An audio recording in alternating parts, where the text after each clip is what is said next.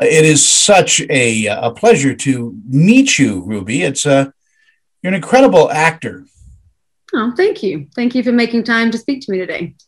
Um, you seem to, like, in my opinion, you seem to gravitate to um, action, adventure, a lot of physicality in the roles you take.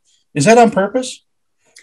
I think it's a mixture of two things. I think it was the genre that kind of embraced me when I came through after I did Orange, of course. But, I went into Resident, then I went to John Wick, and then I went into Triple X. And, and then I sort of sprinkled that with doing a Pitch Perfect, doing some comedy, giant shark movies, trying to do as many different things that I enjoy with characters that I respond to or scripts that I respond to, obviously. And I think that I am a physical person. I did grow up doing extreme sports, bit of a adrenaline junkie in Australia, and my experience in martial arts and stuff like that. But I think I still, when I get an action film or when I get something within that genre, it still comes down for me to the characters, what the intention is, what the message is. Is this just people going around shooting people for no reason? Then it's not that interesting to me. But when you have a story like this, especially, and I really resonated with the character and I really related to it, and knowing that I had my mom was 20 when she had me, a single mom, did whatever it took to help us survive and keep safe.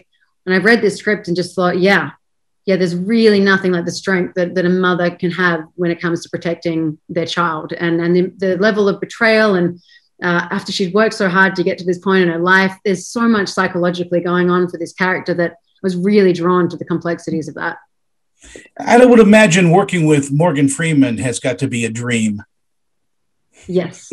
I think it doesn't matter if you're an actor, if you're a gaffer, if you're a grip, if you're a director, anyone that works in a film set on any side of the camera, working with Morgan is he's obviously one of the greatest actors in the history of film. I mean, it's unbelievable. And he is so kind and so generous and so grounded, and he's very calm, and I really appreciated that he has this calmness, and he brought it to the character, which I thought was an interesting choice and almost makes it seem a little more eerie in a way.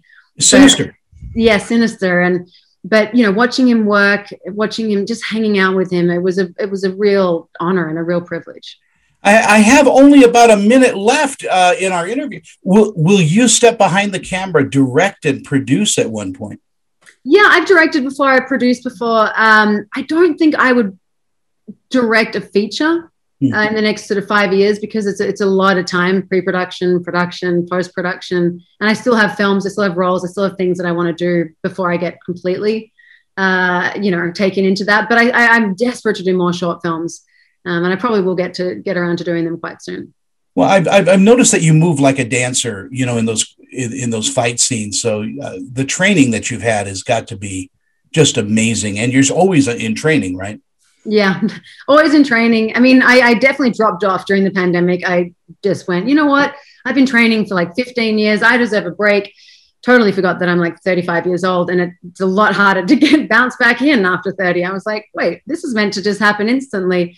But I needed that break, wanted that break, and then the discipline had to come after. Ruby, it's a pleasure again to talk with you. Have a great day. And again, we'll all be watching Vanquish. Thank you very much.